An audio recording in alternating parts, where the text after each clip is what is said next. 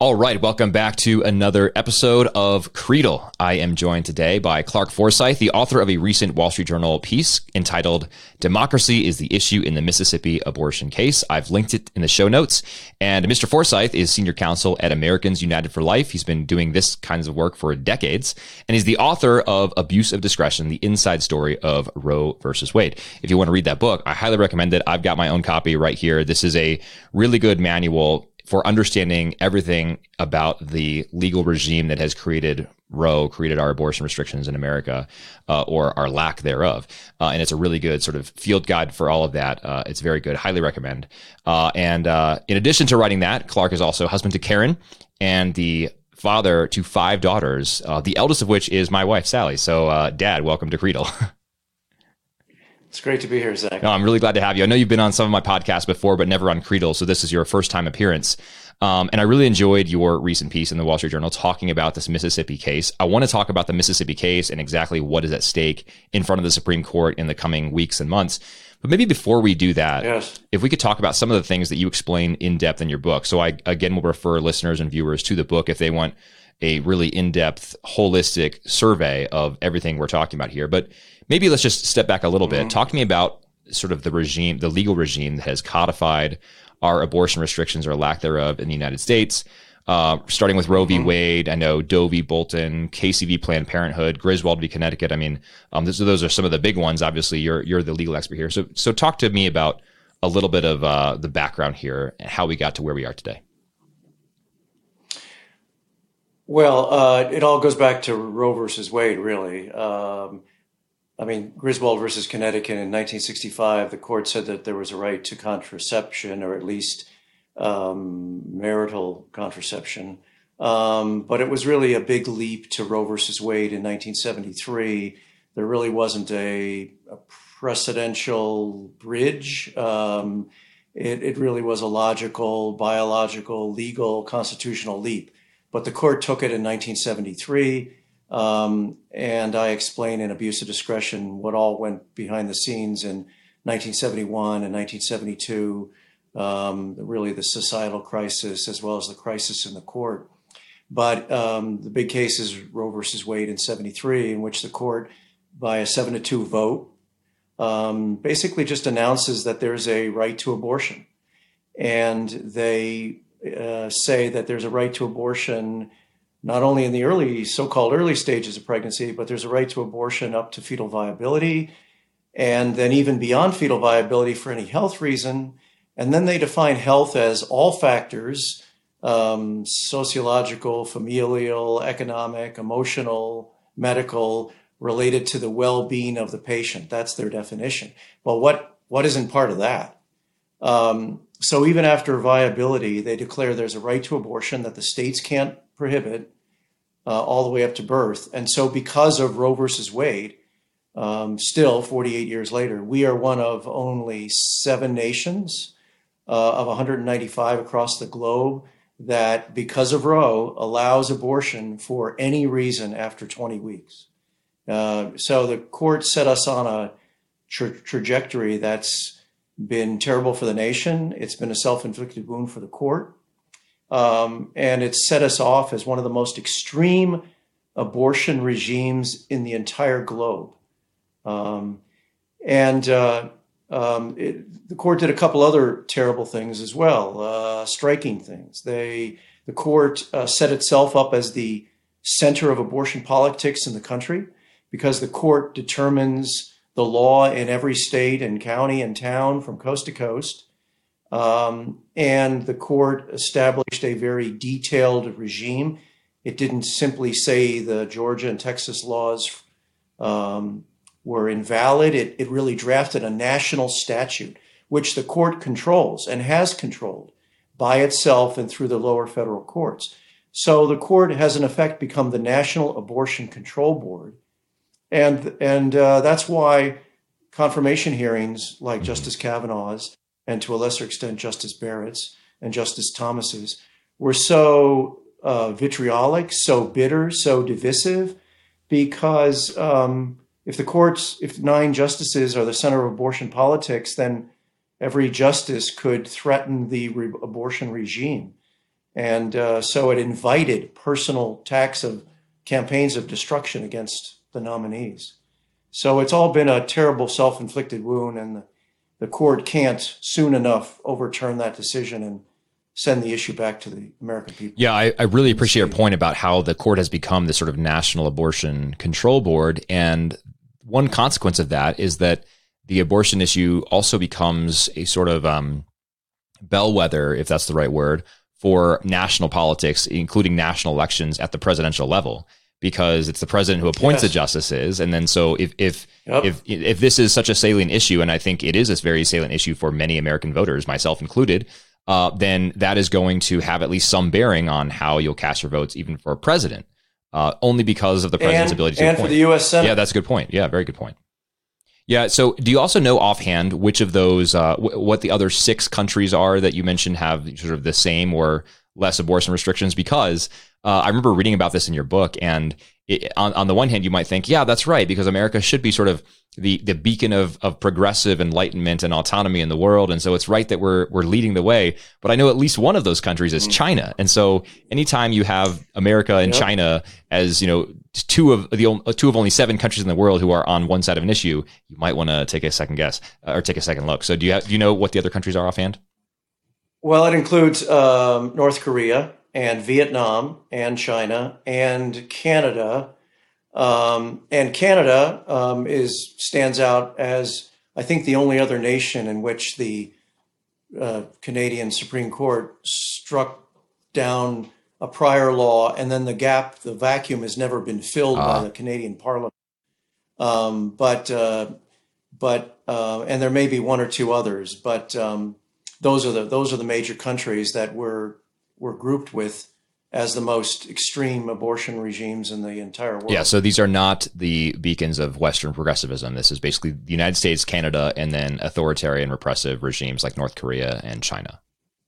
Yeah, not good. Absolutely. And I mean, European countries, which many Americans perhaps would like to model ourselves after, even those limit abortion perhaps by 14 weeks. We are even more extreme than European countries. Now, another line in your recent Wall Street Journal piece caught my eye, and you talk about this in your book as well, but you say, many Americans might be surprised to know that since Roe in 1973, the Supreme Court has not addressed an actual abortion prohibition that applied before fetal viability. Now, you alluded to this a little bit, and you also hinted that Canada has a sort of similar situation where their court struck down restrictions and the gap has never been filled. But I think that's surprising to people, that the Supreme Court really hasn't addressed an actual abortion prohibition that talks about what prohibitions apply, if any, before fetal viability. And you mentioned that this is potentially what the Mississippi case involves. So let's pivot to the Mississippi case now a little bit and talk to us about what's at stake in the case, what this is about, and what this means for the court. There are something like 40 abortion cases in the lower federal courts, all heading to the Supreme Court. There's a traffic jam heading to the Supreme Court, and this is kind of the first of those 40 cases to get. Is that, just real quick, is that a historically high number, or is that more or less on pace? It is. It is. I mean, in 2021, there are 2 unique conditions involving these cases that really haven't existed before. First, a 6-member so-called conservative majority. At least I would call them an abortion skeptical majority. First time 6 justices could be described as that since 1973. And secondly, there are an abundance of abortion cases in the lower federal courts, which hasn't been true before either. So the court knows the court can pick and choose. It can pick and choose any or none of those, and it can do so carefully. So the end of the answer, which I'll address now, is kind of that the court could see this as a first step of 2 steps, or the first step of 3 steps toward overturning Roe versus Wade. At least that kind of thinking can be going on, because there are so many other cases that are heading to the court. But Mississippi's passed a 15-week limit, a limit of abortion, prohibiting abortion after 15 weeks of gestation. And that arguably conflicts with Roe versus Wade. And because it arguably conflicts with Roe, because Roe says you can't have any prohibition before viability, and viability is, the minimal now is maybe 21, 22 weeks. Again, it depends on how you define viability, which is somewhat vague. But I think Mississippi may have even admitted this is before viability. So it arguably conflicts with Roe. The Jackson, Mississippi Abortion Clinic, Jackson Women's Health Organization sued in federal court even before the law ever went into effect. And that creates the test case that has gone through the lower federal trial court, the district court, the Court of Appeals, and then was appealed to the Supreme Court really about a year ago, 10 months ago. The court kind of kicked it down the road for several months, and then just in May decided to take the case. And so it will be argued maybe in the fall, maybe in November, with a decision at least by next June or by the end of next June. There's a lot of complete discretion as to when the court releases decisions, but the end of the term comes June 30, 2022, so it's almost certain a decision by then. But there are a lot of uncertainties after that, a lot of possibilities. I like to describe it as when the court issues a decision kind of shaping any legal doctrine, whether it's immigration or sovereign immunity or corporate law or abortion, the court can kind of alter its doctrine, the legal framework with tiny steps or small steps, big steps. And I would like the court to overturn Roe versus Wade in this case and take that big step. But it could simply say the lower court's got this wrong. We're going to send it back, and you have to actually go through a fact-finding process. You have to you should determine what the impact of this law is going to be, or the court could say something like, "We're going to send it back, and the law should go into effect before it should be challenged." Or the court could simply say, "This is not inconsistent with Roe versus Wade or Planned Parenthood versus Casey, and we're just going to uphold it on its face.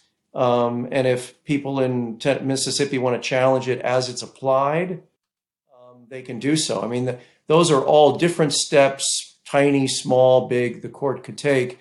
I see my job as an advocate in court to encourage the court and give the court the reasons why and the tools to take the broadest step possible. But I think we just need to have modest expectations. And here's why. Mississippi has not asked the court to overturn Roe versus Wade or Planned Parenthood versus Casey or any other precedent. And the court usually looks to the parties to present the questions that the court has to decide. And in this case, Mississippi has, I think, posed a very modest question, which is simply whether all prohibitions on pre-viability elective abortions are unconstitutional. That's a very kind of modest question, kind of an incremental question. And so the big question, overturning Roe, overturning Casey, isn't really presented. Mississippi could, I suppose, change its mind, but right now it's just to ask this really modest question. So how is that modest question distinct from asking for a total overturning of Roe? Because if Roe says basically no abortion restrictions except for, was it health reasons? Or, I mean, if that's what Roe says, if that's what Roe codifies, and Mississippi is saying, hey, can we have other restrictions? Isn't that the same thing as overturning Roe? Well, abortion advocates would say it is, because they'll say it just guts Roe. They'll say, well, there's nothing left of Roe. But I mean, as a practical matter, 90% of abortions are done before 12 weeks. So even if Mississippi could enforce a 15-week limit, it would not touch 90% of the abortions that are done. If every state passed a 15-week limit, it would not touch 90% of the abortions that are done across the country.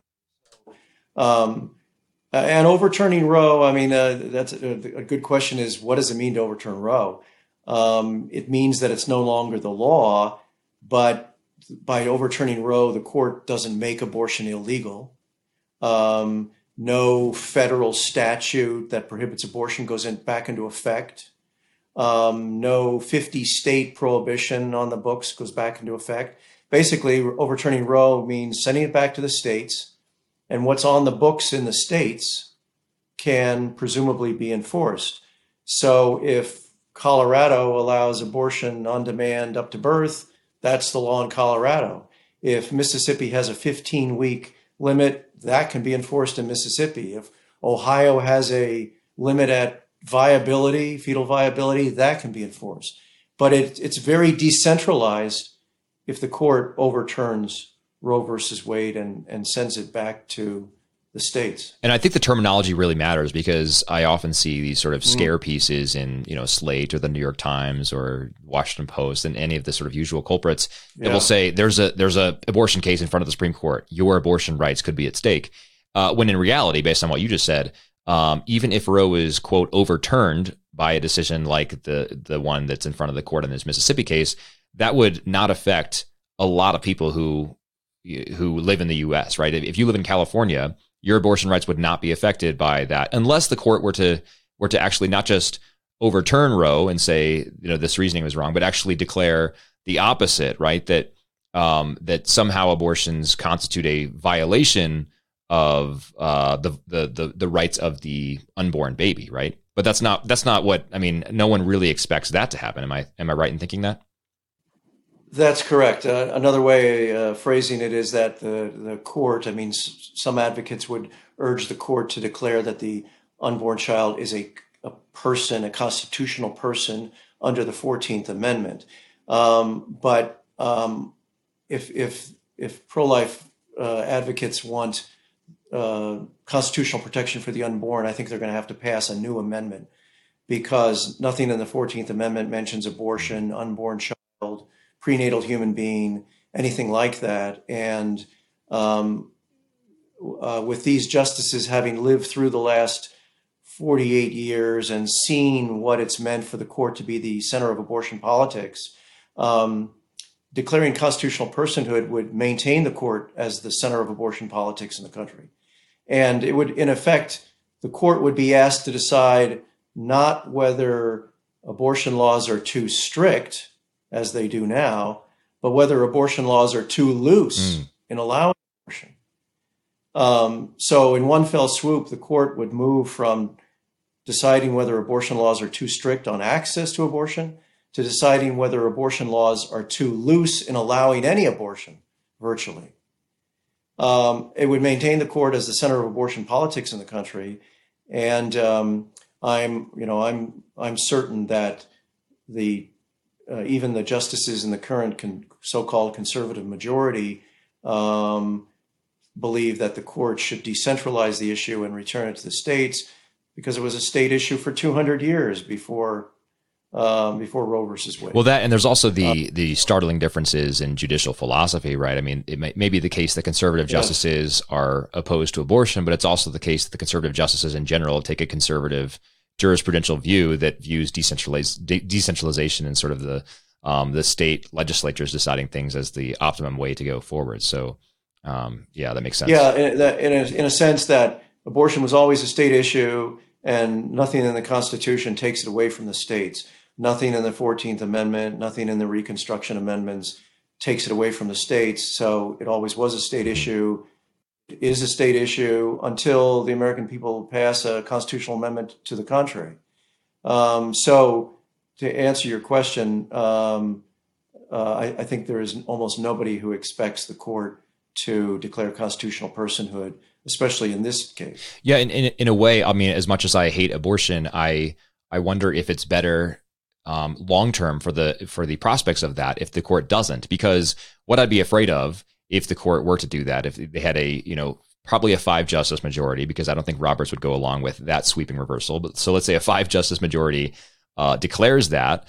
Then I think you'd have a lot of arguments for court packing on the other side of the aisle. You'd see a court filled up with justices who are opposed to, who are supporters of abortion, and you'd see a reversal, and it would just stay in the hands of the courts. Whereas if it gets handed back to the states, then you're relying on state legislatures to enact policies. And as you pointed out in your Wall Street Journal article and in chapter 10 of your book, which again, I'll hold up for the camera here, Abuse of Discretion, the Inside Story of Roe versus Wade, you point out that abortion is not actually a popular thing. I think in some cases, abortion advocates are afraid of this getting taken from the hands of the courts because they know that at the popular level, it's not a winning issue. I mean, most people are opposed to abortion.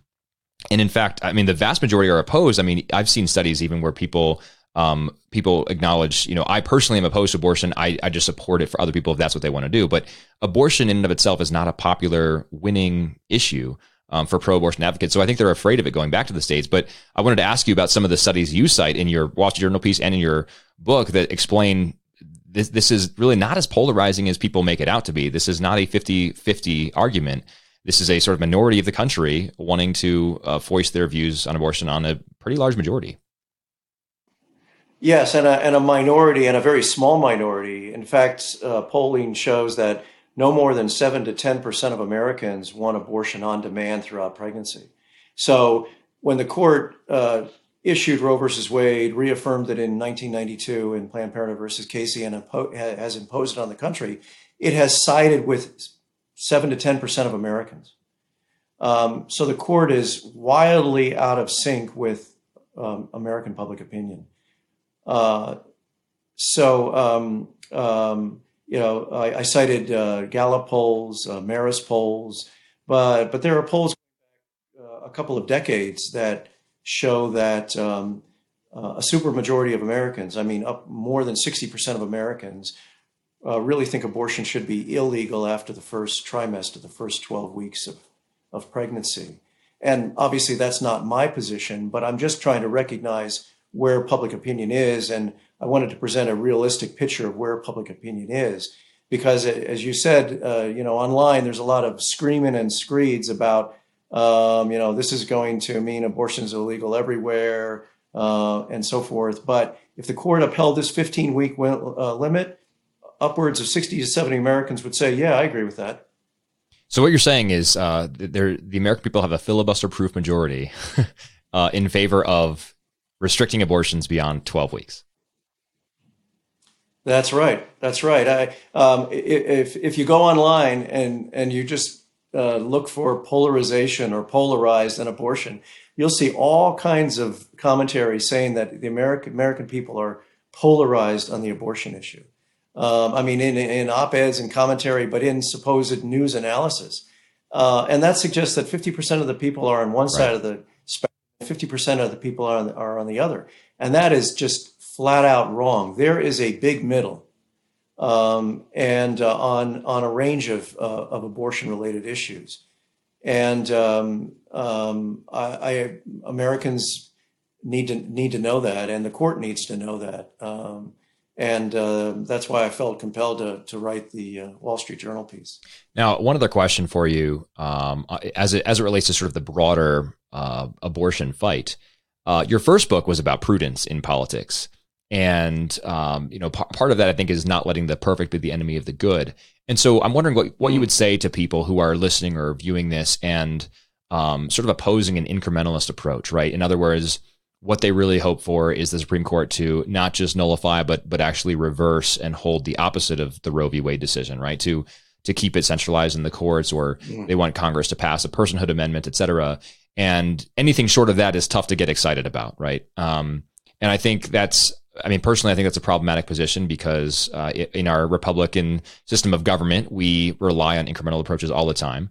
I remember watching a Marco Rubio interview several years ago, and he had sponsored a bill that would prohibit abortions, beyond a certain point. I think it was viability, except for reasons of health, right? And he was challenged by the TV host, and the TV host was asking, well, if you really believe that abortion is wrong, why are you having this provision? His response was, well, because this is better than nothing, and this is the way I can get bipartisan support for this bill. The bill, I think, died in committee, but the point was, Marco Rubio had a very incrementalist approach that was sort of opening up to attacks from both sides, right? People who were saying that was not conservative enough, and people who were saying, well, you're just a hypocrite because, I'm progressive and you're saying that you're going to agree with me on this one point. So you're not really It's in a way, it's sort of a no true Scotsman fallacy, I guess. But what would you say about sort of the incrementalist approach and thinking about all of these things? Well, I don't worship incrementalism. I'm not an incrementalist in the sense that incrementalists suggest step-by-step approach. An increment is a step. And an incrementalist approach means you take a kind of a step-by-step approach. But prudence is the cardinal virtue. It's the preeminent of the cardinal virtues. Not justice, not courage, not temperance. Prudence is the preeminent of the cardinal virtues, which means from a Thomistic perspective that it determines in any particular situation what's courageous, what's temperate, what's just. And so prudence should guide our steps. Prudence comes first, not incrementalism. But prudence needs to decide what steps are effective, because prudence as a cardinal virtue is oriented toward the moral good in politics and should lead us to the moral good and effectively achieving the moral good, not just talking about it, not just shouting about it, but achieving it. And so I look to prudence to guide whatever the steps are in any particular situation for whatever particular strategy. And if the court, as I believe is certain, is not going to declare a constitutional personhood, then what is the way? What is the political strategy? What's the legal strategy for achieving the greatest good in protecting human life from conception, from coast to coast? And although a constitutional amendment might be considered, the pro-life advocates really need to understand that the states have been the source of strength for the cause of life in America. Compare the U.S. with a federalist system to, say, Canada with a parliamentary system, or to Great Britain with a parliamentary system. The cause for life in those parliamentary countries tends to be moribund, much less strong, creating much less momentum, having much less success than the cause for life in America. Because when we're kicked out of some congressional committee or some bill in Congress dies, the cause for life has gone into the states, and state by state, year by year, has created real progress. The abortion rate has declined 50% since 1980. Has passed strong legislation. I mean, Wyoming just a couple of months ago became the 31st state in the country to pass a fetal homicide law from conception. And virtually all of those 31 states have passed those laws since Roe versus Wade. So I frankly am concerned that if we either ask for constitutional personhood or pass a constitutional amendment that federalizes the issue, or that puts the issue back in Washington, that the movement could rue the day that happens if all the focus is on D.C. and not working in the grassroots, state by state, where so much progress and so much momentum has been created. Yeah, I share your concern, and it would be a shame to see 40 years of work at the state level just undone in one presidential administration at the federal level once these issues become so centralized at the federal level. So, yes. But I also will say that, I mean, we have people like you to thank for all the progress that's been made at the state level, Dad. So thanks for your work for the pro-life movement over the years and for all the work that Americans United for Life has done. It's a real inspiration. And I want people who are watching this or listening to this to pray for this cause and to join you with their prayers in support of the things that you and your team are working for in the broader pro-life movement. So maybe kind of a combined final question here. As we look to the Mississippi case, given your years of experience litigating these types of things, I know you've argued for the Supreme Court cases before. What do you think is going to be the outcome of the Mississippi case? And then, over the next year, what should people be praying for and sort of thinking about and educating themselves on to understand more about what's going on and to support the movement? Well, again, the court could take many steps. I hope at the least that the court will uphold the 15-week law and allow it to go into effect. I think there would be broad majority support for that. And and then turn its attention to the next abortion case. I hope that court will take up a case in 2023 and hopefully overturn Roe in that case if it doesn't do it in Dobbs. But I think going forward, I really do recommend my book, Abuse of Discretion, The Inside Story of Roe versus Wade, because it just sets out in a very readable, kind of non-legal, more political vein, historical vein, how we got into this problem, how the Supreme Court went off the rails in Roe versus Wade, why it set off in such a disastrous path to declare a broad right to abortion, and how it's been a self-inflicted wound for the court and disastrous for the nation. It explains why we're here, where we are today, and also suggests what it's going to take to overturn Roe versus Wade. See, I mean, people have to understand that Roe versus Wade has been a huge obstacle. If Roe versus Wade is overturned, the Supreme Court gets out of the way, the federal courts get out of the way, and it's truly a state issue, and the limits are off what the state can do. They can pass protective legislation, and I think that if in the competition of ideas in the states, and when you can compare what a pro-life state can do versus a pro-abortion state like New York State or California, I think the pro-life movement wins. That makes sense. Okay, well, we'll pray to that end. We'll be watching the progress of the Mississippi bill. And thanks again for all your work, Dad. Thanks for joining an episode of Creedle. Thanks, Zach. God bless you. And to my listeners and viewers, I will once again put in a plug for Abuse of Discretion. As Dad was just telling you, it's a really good historical lens for a non-lawyer to read. So this is not full of jargon. It's really helpful. I'm linking that in the show notes if you want to take a look at that. And continue to pray for these efforts by people like Dad and his colleagues as they try to advance the cause of life at the state and the federal level. It's a really important fight, obviously, and not just in our country, but around the world. I mean, it's, as Dad was pointing out, it's one of the worst places in our country for the fight, but the fight goes on. So thanks for your prayers, and Dad, thanks for your work. Thank you once again, and to everyone else. Thanks, Zach. God bless you. God bless you.